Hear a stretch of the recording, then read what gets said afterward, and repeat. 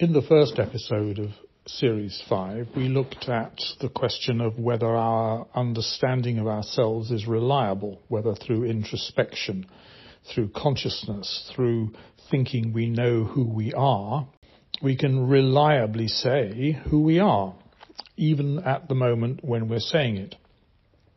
Today I want to look at a different question, the question of the continuity of the self over time. Now, this is an enormous question, so I'm only going to deal with one or two aspects of it. And quite obviously, one of the most prevalent views is that the self does persist over time, that we are the same when we are born as we are when we die. I don't mean, of course, in the sense that we don't have things that we learn and we don't change our facial and physical characteristics, but that there is some essence of self, if you like a soul, to use the Greek term, an essence of self that we are born with and that we die with, and in some traditions, religions, that we go on afterwards to restore to its initial perfection, if you're a Platonist of some sort. You'll have gathered by now, listening to these voice notes, that I don't believe this for a moment. I think that there wasn't a time when we existed before we were conceived, and there isn't a time after we die when we will continue to exist, except in that most profound of senses that I love to quote from Rilke, that when we dissolve in infinite spaces, they will taste of us. But there's an interesting question about what happens in between. So let's just think about one particular aspect of this, which is that let's suppose that at a particular time, let's suppose it's noon today, the non-conscious brain of some entity, some individual, some person, throws up into consciousness and makes that person aware of some thought, some idea. If you like, it can be a very good, very powerful, very far-reaching idea, but it really doesn't matter what kind of idea it is. At that particular moment, that self, that person, and its brain, because they are all one and the same, is constituting that physiology, if you like, the total physiology of the body and brain is constituting who that person is. So let's suppose that we have a good idea, and if you want just to pin it down, let's suppose we have Einstein's theory of general relativity pops into our minds, or something like that. Because materialism, in the sense of believing that we are constituted by our material bodies over which our consciousness and our non-conscious brain supervenes in some sense, we've talked about this repeatedly, the idea is, as you might say, a part of the neurophysiology of the person, and therefore a part of the person. So it isn't, although, as I keep saying, language tempts us, tricks us into talking otherwise, and I just did it myself, if you noticed, by talking about a person and its brain, as though the it somehow exists separately. But language tempts us into thinking that there is a person and there is a thought, and it is the thought that occurs to the person. And the point that I'm trying to make is, no, the thought actually partly changes and constitutes the person. It doesn't occur to the person. It, in a sense, is the person. Just as your thumb is a part of your body, and your eyes are a part of your body, and your brain is a part of your body, and everything that goes on in your brain, conscious or non-conscious, is neurophysiological at root, and therefore you are your body. I mean, there's a German joke, isn't there? Der Mann ist, was ist. Man is what he eats. But not quite that. We are what we are. We are what our physiologies are. And that's all there is to it. So when this thought crops up at noon, it is a part of ourselves. It is a particular bit of the configuration of our neurophysiological self. A second or two later, another thought will have replaced it, or another concern will have replaced it. We'll have been distracted.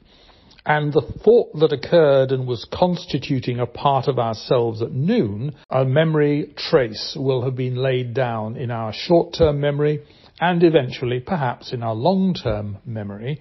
And that will go on being a part of us to the extent that it is remembered, but it won't be a part of our conscious selves to whatever extent it affects the behaviour of our non-conscious selves. And I don't think we know enough about that to be able to give a beginning of an answer as to what extent that does, although I have some ideas, and I'll try and remember to come back to them another time. What that means is, let's suppose the person who has the idea at noon is Mr. X, or Mrs. X, or Miss X, or just let's call them X. A second or two later, they are no longer X, because the brain that constitutes who they are has moved on, and therefore they have moved on, and therefore they become a new X, X dash, or X2, or whatever you want to call it. And X2 isn't the same as X.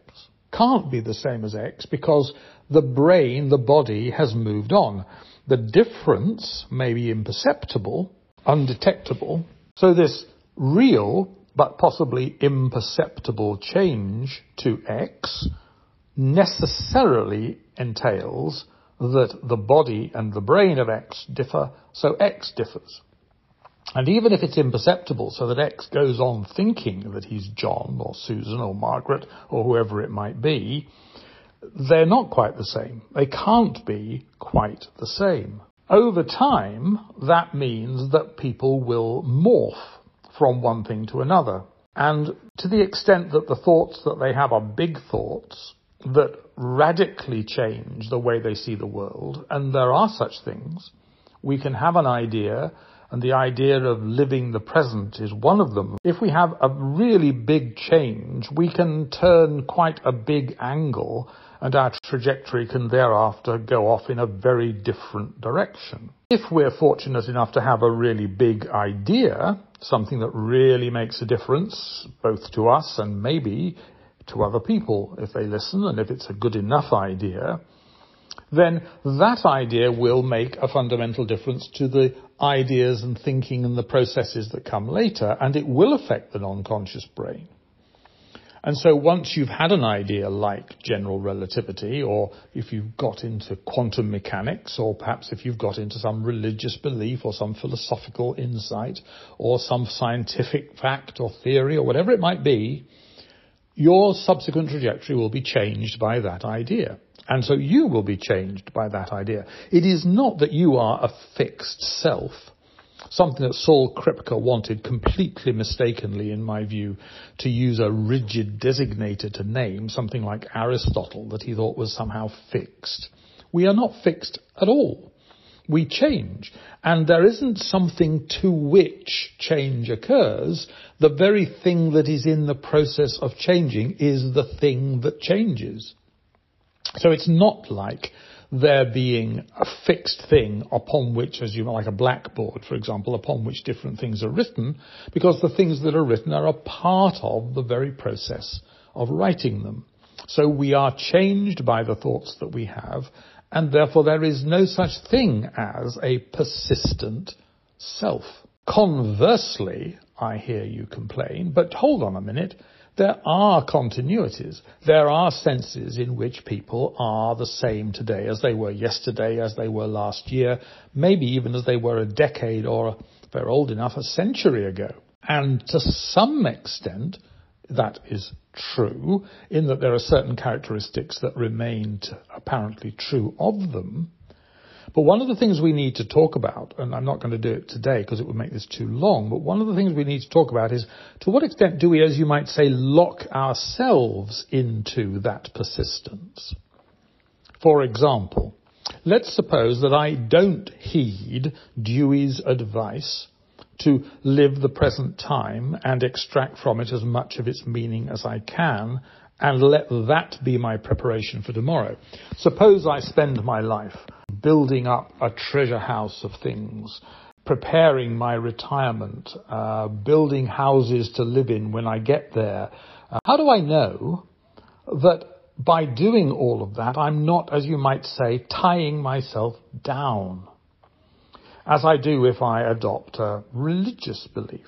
You know, the notion that you accept a religion and then you accept its scripture, and the scripture was written thousands of years ago and can never be changed and must always be adhered to and obeyed and so on. It's all nonsense, because it's all an attempt to stand still, or to say that the world has stood still, and it doesn't.